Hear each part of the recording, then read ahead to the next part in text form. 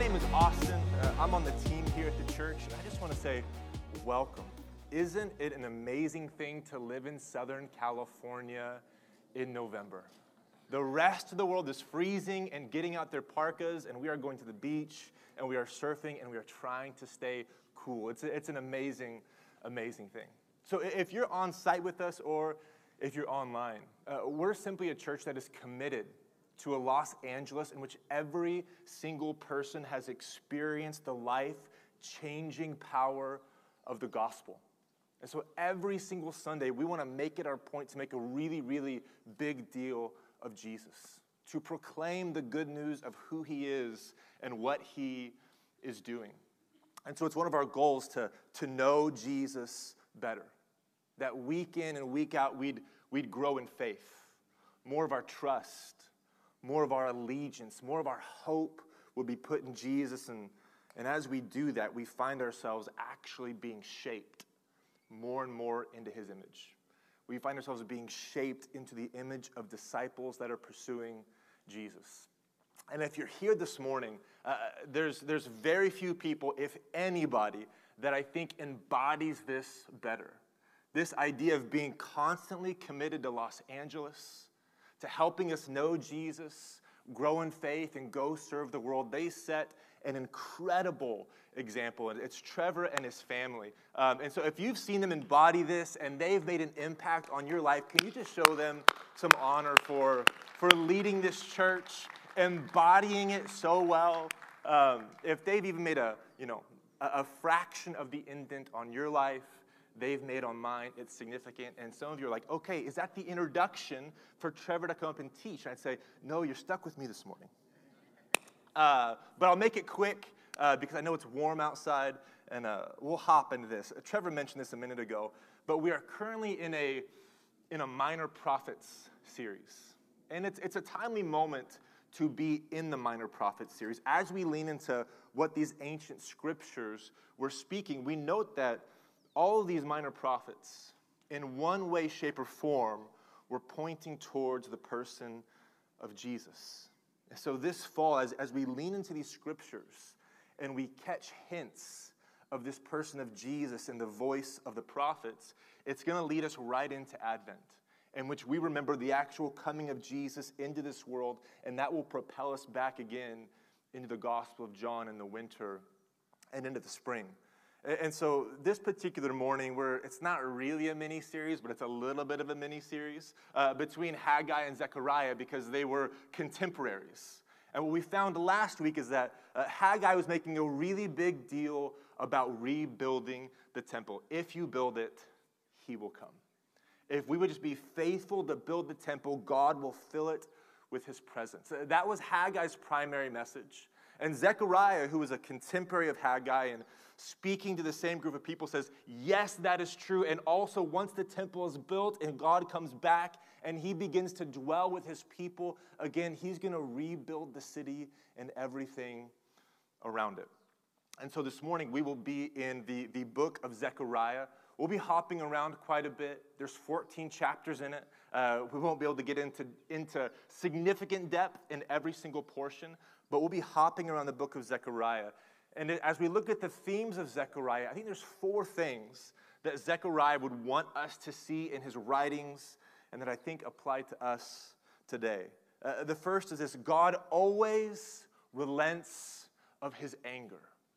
God always relents of his anger. Secondly, God always rebuilds cities. God is committed to cities and to them being rebuilt. Third, God always rewards his people with a redeemer. And finally, we can always return to the Lord. God always relents of his anger, always rebuilds cities, always rewards us with a redeemer, and we can always return to the Lord. And so as we hop in, I just want to start with this. There are some things in life you cannot start angry at. You can then become angry at, but you cannot stay angry at. Again, there are some things in life you can't start angry at them. You can become angry at them, but you can't stay angry with them. And one of them is just the sweet, innocent sight of a baby. Man, you see a baby sleeping, and there are just very few things that are sweeter than that. You think, oh man, there's nothing this baby could do that would ever make me angry. You spend about, 2 or 3 hours with it, and you think, they got a couple things going on that are testing my patience. I can't wait for this baby to go to sleep, and that baby goes to sleep. You think, oh man, that is just the sweetest thing. I could never stay angry at that baby. The second thing is a dog, which for those of us that haven't made it onto kid phase, dogs are a bit the same way. You get a puppy, and puppies are just the most incredible thing, especially when you see them on Instagram. You're like, I need a puppy in my life. And then you get a puppy, and you start thinking, who wants a puppy in their life? I've got one that I'm giving away. Because, man, as they begin to chew on the leash, use the restroom in your house, and completely disregard what you're saying, you're like, okay, we got to figure something out here. So you tire them out. They fall asleep, you think, oh man, I can never stay angry at this dog. The last one I got for you is the ocean. You go to the ocean to go surfing. If you're like me, I'm from Oklahoma. I love to give it my best shot to surf. You get there early, you see the peaceful calm of the ocean, and you think, man, this thing is incredible. Can't wait to get this wetsuit on, get my surfboard out there, start paddling out. And then you're out there and you realize, I've made a terrible, terrible mistake. This ocean is vicious, and it's tough, and I wish I could just get out. And then you get out, you get some coffee in your system, maybe a boardwalk donut, look back at the ocean. Man, that ocean's incredible, isn't it? There are some things you don't start angry with, you can become angry with, but you can't stay angry with. And the good news is this: in our life, God does not start out angry with us, and He does not stay angry with us. Now, that statement alone, for some of you, you think, whoa, wait a second. The only God I know is a God that is angry all of the time. He's the grouch up in heaven that is nothing but looking to do me harm, and He's a bit malevolent. If that is you, you need to hear these words, that God did not start out angry with you, and He does not want to stay angry with you. Some of you are in a different camp, and you think, you obviously don't know my life. There's no way God could ever be angry with me. I don't do anything wrong. When God sees me, it's nothing but rainbows and unicorns. And if that's you, you need to hear that there are some things that you do that make God angry. But the good news is He doesn't intend to stay angry with us. This is point number 1. God always relents of His anger. And Zechariah wants Israel to know this. When Zechariah is writing, Israel, they're in exile. Exile's a bit like being in timeout, which we'll talk about in a minute, but they have a home, they have a land, and they have been thrust out of the land, and they are craving to come back to Jerusalem, craving to come back to the land of Israel. And we read this in Zechariah chapter 1, verse 12. Zechariah is kind of peering in on this conversation between an angel and the Lord. And it says, "Then the angel of the Lord said, Lord Almighty, how long will you withhold mercy from Jerusalem? How long will you withhold mercy from the towns of Judah?" It's an interesting statement for the angel to make, because it gives us a glimpse that the angel recognizes that this is a part of God's character, that in seasons He does withhold mercy just a bit, but the angel knows that this doesn't last forever. And so he begins to ask the Lord, how long? How long until you return to goodness and to kindness? He goes on to say, you've been withholding this mercy and this anger for 70 years. Verse 13, the Lord begins to speak back to the angel. It says, so the Lord spoke kind and comforting words to the angel who talked with him. These words, mercy, kindness, and comfort. The idea of mercy is that God desires to show His people affection. When the angel looks back over the scope of human history and sees God's dealings with His people, he is so accustomed and he is so used to God showing affection and compassion to His people that to see God angry is not out of step with His character, but the angel is anxious for God to return to His mercy, to His affection, to his compassion. And he goes on to say, the Lord spoke kind and comforting words. That word kind is this word tov. And I love the full-bodied meaning of the word tov. It's this idea of good, exceedingly merry, wonderfully happy. Later on, the interpreters will interpret tov as prosperity and abundance. In other words, when the Lord begins to speak to the angel, it's not just kind words. They are merry and happy words that are going to be good news for the people. And they're comforting words. In other words, the disposition of God is changing just a bit. And verse 14 says, then the angel who was speaking to me said, proclaim this word. This is what I heard the Lord Almighty say. I am very jealous for Jerusalem and Zion. And I'm very angry with the nations that feel secure. I was only a little bit angry. Interesting for us to hear that God can in fact be angry. And this angel says that God told him, I was only a little angry. But those that were enacting punishment, they took it too far. I remember being young and my parents trying to train me up to be a responsible adult and a good friend. And man, my Mama Jane, my mom, she is incredibly patient with her kids and with her nephews. And I even watch her now. I think, man, you've got a lot of patience with your nephews. I'm glad you had that patience with me. Because she will instruct my nephews over and over again, don't do this, don't do this, don't do this. But by 2 or 3 p.m., it is time out for those nephews. By 2 or 3 p.m., it was time out for me. But what I knew about time out was I had earned it. When I went into time out, I had deserved it because I was intentionally and consistently doing what my parents had not asked me to do. But this is what I knew about time out, is I wasn't going to stay in time out forever. At some point, my parents are going to come get me, typically just 2 or 3 minutes, which felt like 2 or 3 hours as a kid. And by the end of the day, they were tucking me in. They were singing me songs. They were making sure I was comfortable before they retired to their room. In other words, when Zechariah is talking to the people, he wants them to know you're experiencing God's anger right now. You're in exile and you're away from the land, but you need to know, Israel, God always relents of his anger. His final word is always kindness and goodness, mercy, affection, and compassion.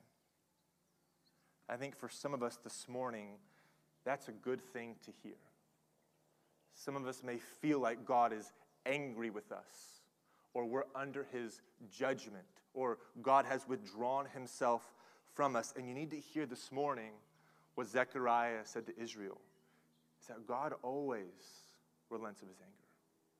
And when he thinks of you and begins to speak about you and your future, it's kindness, it's goodness, it's compassion, and it's affection for you. In other words, God always relents of his anger. This is the second thing we find in the book of Zechariah, is that God always rebuilds cities. This is chapter 1, verse 17. Proclaim further. This is the angel still speaking. This is what the Lord Almighty says. My towns will again overflow with tov.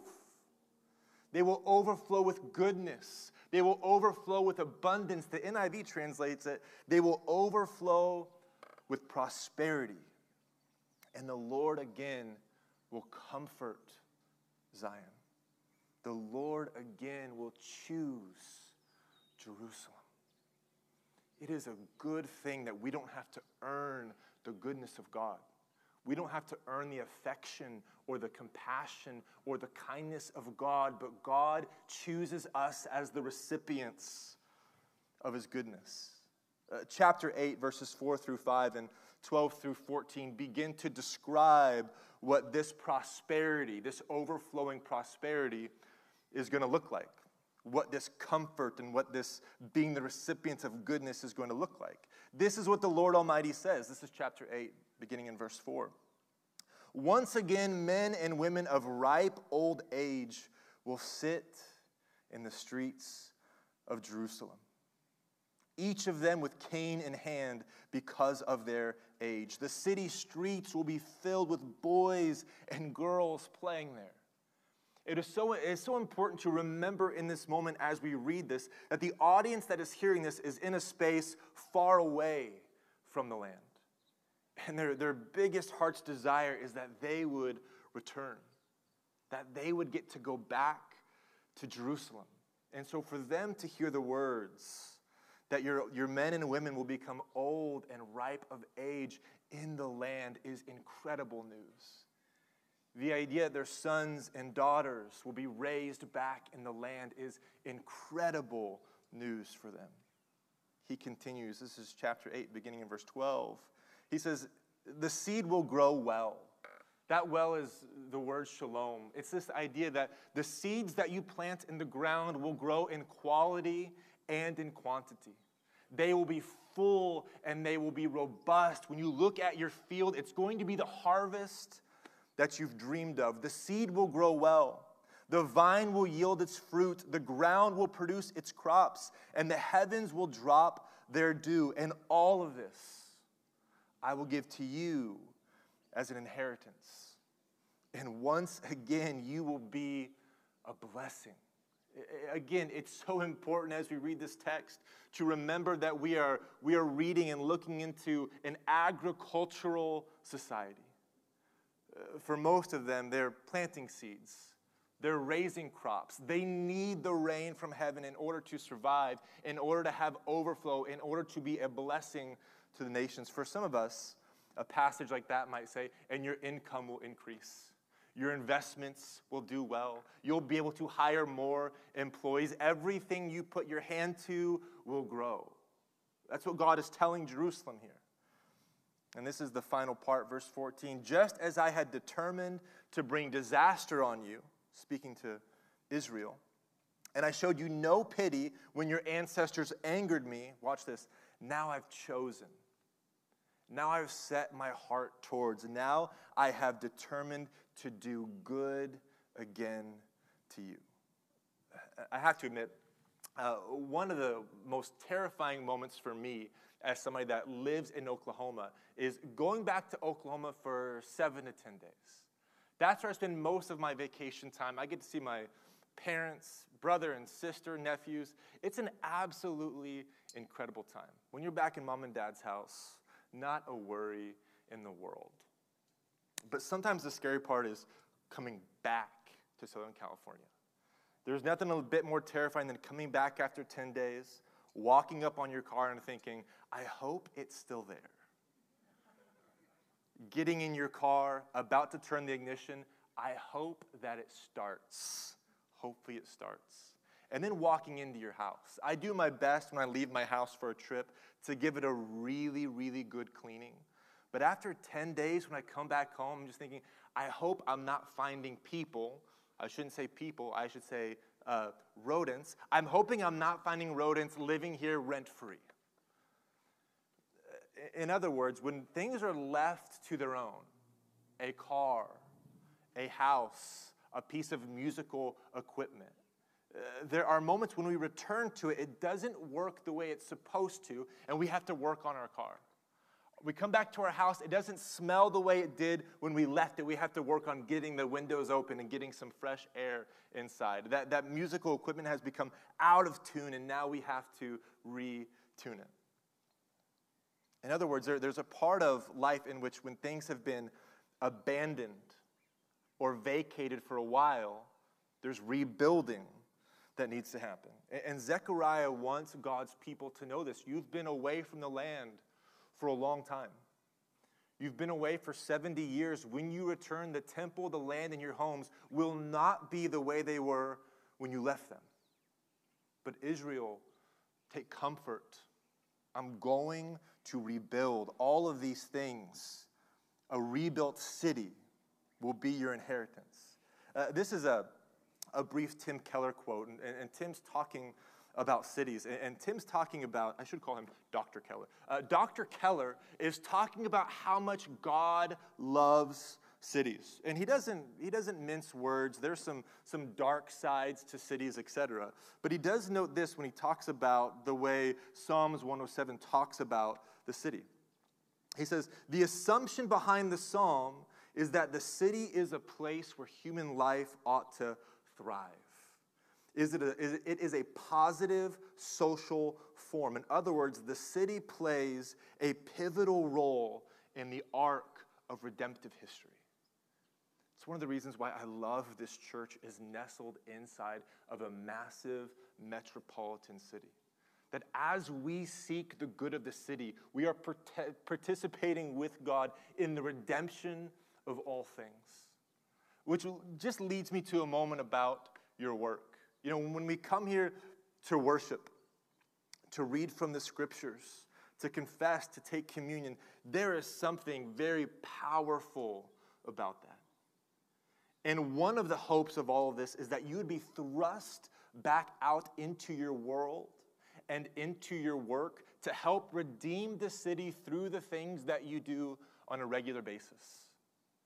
As a doctor, as an educator, as a nurse, as an artist, as a salesperson, as a business owner and a business employee, the dream for God is that when we go back into our work, everything that we put our hand to would be in an effort to rebuild this great city. As a church, it's one of the reasons why I love the fact that we do Serve Day. We've been doing Serve Day for a couple of years now. And it's our dream as a church that as we have these ongoing partners that we're investing into, that our investment into them and then their investment into others would slowly over the years rebuild the city. It's one of the hopes of this church is that our ongoing partners would be so thankful when we have a Serve Day because they recognize they are going to be well equipped for the work ahead of them. Not only do we want to send our people as individuals out into their workspaces to help redeem and rebuild this city alongside the Lord as a church collectively in things like Serve Day, we want to continue to partner with our ongoing partners for the rebuilding of this great city. In other words, your work matters to God. And it plays a role in the redemptive arc of what God is doing. This is the third thing. God always rewards his people with the Redeemer. This is a popular Christmas passage coming from Zechariah. It says, "Rejoice greatly, daughter Zion. Shout, daughter Jerusalem. See, look, behold, your king comes to you, righteous, victorious, lowly and riding on a donkey, on a colt, the foal of a donkey." You think about Israel hearing these words, and this is so refreshing to them. Because they know what it's like to have horses and chariots and war machines from other countries stroll through the streets of Israel and Jerusalem to take their people captive. And so when they hear this word that a king is coming, righteous and victorious, and not on a war horse, and not in a chariot, and not in a war machine, but humble and lowly, you can imagine for Israel, these words are so refreshing to their soul. It reminds me of my siblings and I, growing up, we were at it all of the time growing up. And then one day we just kind of woke up and said, "Oh, you're all right. You're kind of cool." But early on, we were at it nonstop with each other.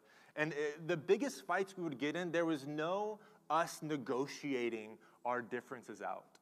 There was no amount of a letter my parents had written that while they were away at work, hey, be nice and be kind to each other. Once we were alone, all bets were off, pillow fights, anger, tears, fighting, the entire deal. What we needed as kids more than anything is we needed the physical presence of mom and dad to re-enter the house and restore order, restore peace, and put everything to rights. When Zechariah is writing to a community in exile and talking about the future that God was going to build, he notes that this isn't just kind of going to happen, but God is going to send a person to be with you physically, to bring peace, to bring order, and put everything to rights. For Zechariah, it was this long-awaited for Messiah. And so today, as we sit in a season just about a week and a half away from Advent, we begin to carve out space in our hearts to say, Lord, you've come once, and now we're very expectant. And we anticipate your return again. That you came once to put things to right, and you will come again to finish the job, to bring order, to bring justice, to put everything that is out of place back in its proper place. Advent, as we come upon it here in just about 2 weeks, reminds us that Jesus is in fact coming again. And so we begin to carve out space in our hearts for that. And this is the final thing that I think Zechariah would want to tell us. First, God always relents of his anger. Secondly, God always rebuilds cities, and we get to partner with him in that. Third, God always rewards us with a Redeemer that will come and be gentle and kind with us and put things back in its proper place. And this is the final piece, is that we can always return to the Lord.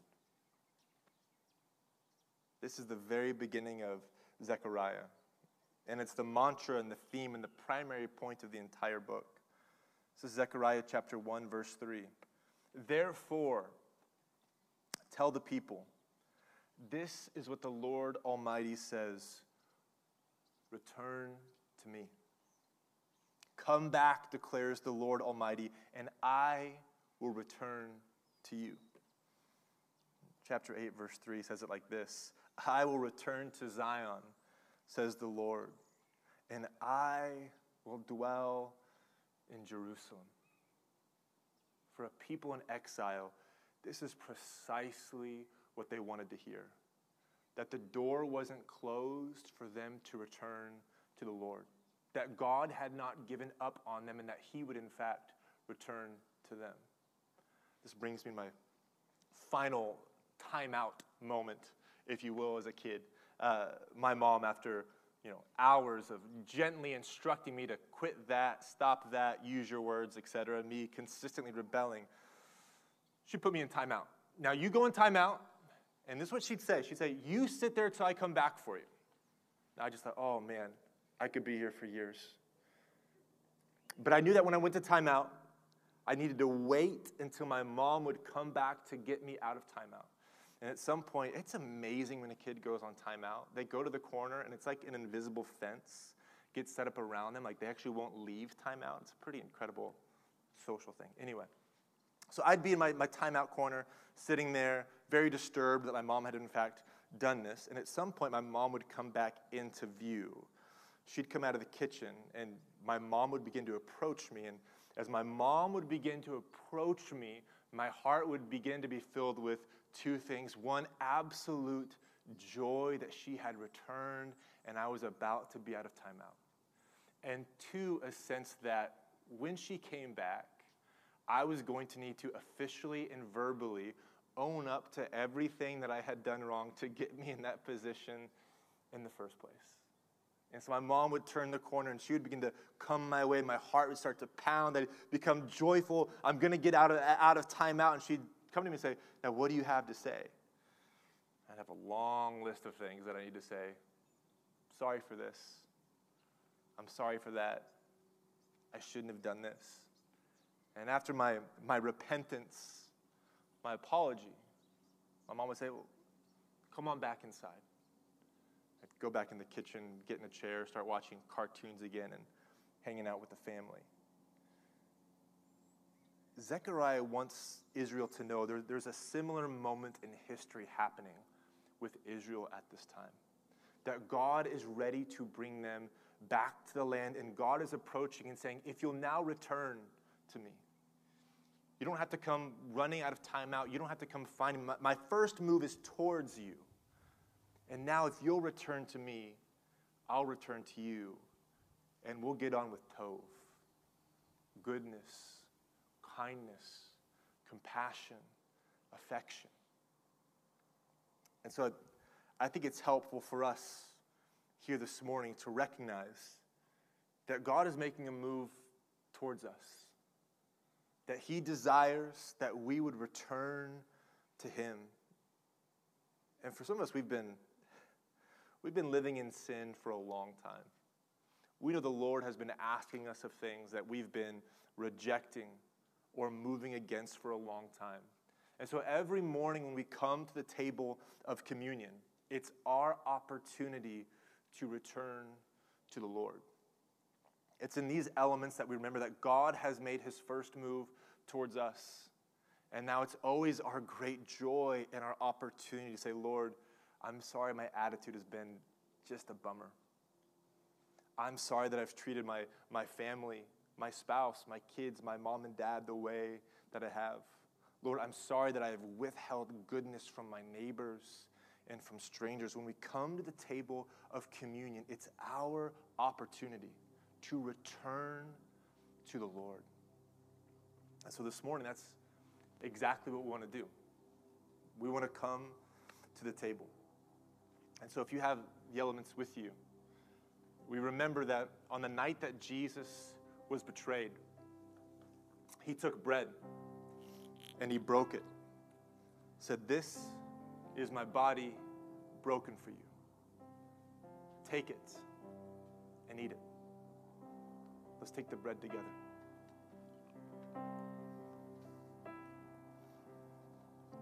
And in the same way he took the cup, he poured it out. "This is my blood poured out for you. For as long as you gather, eat this bread, drink this cup, and remember that you can always return to me. You can always repent. You can always say, Lord, I'm sorry."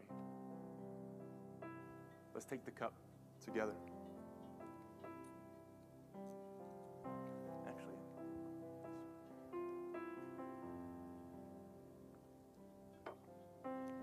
as we lean into worship, let's close in prayer. Lord, we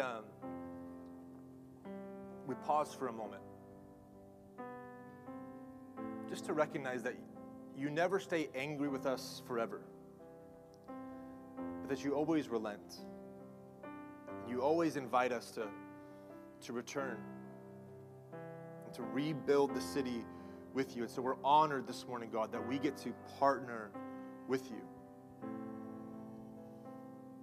And Lord, we're thankful that you don't leave us alone to do that. But you've sent Jesus historically, and now as we get closer to Advent, we anticipate Jesus returning again. And so, God, we return to you this morning. As this morning we've worshiped you and confessed our sins and heard from your scriptures and taken communion. Lord, we ask you that you would, in fact, give us that really kind of tangible sense that you've received us back with Tov, with goodness and kindness and compassion. It's in the name of Jesus that we pray.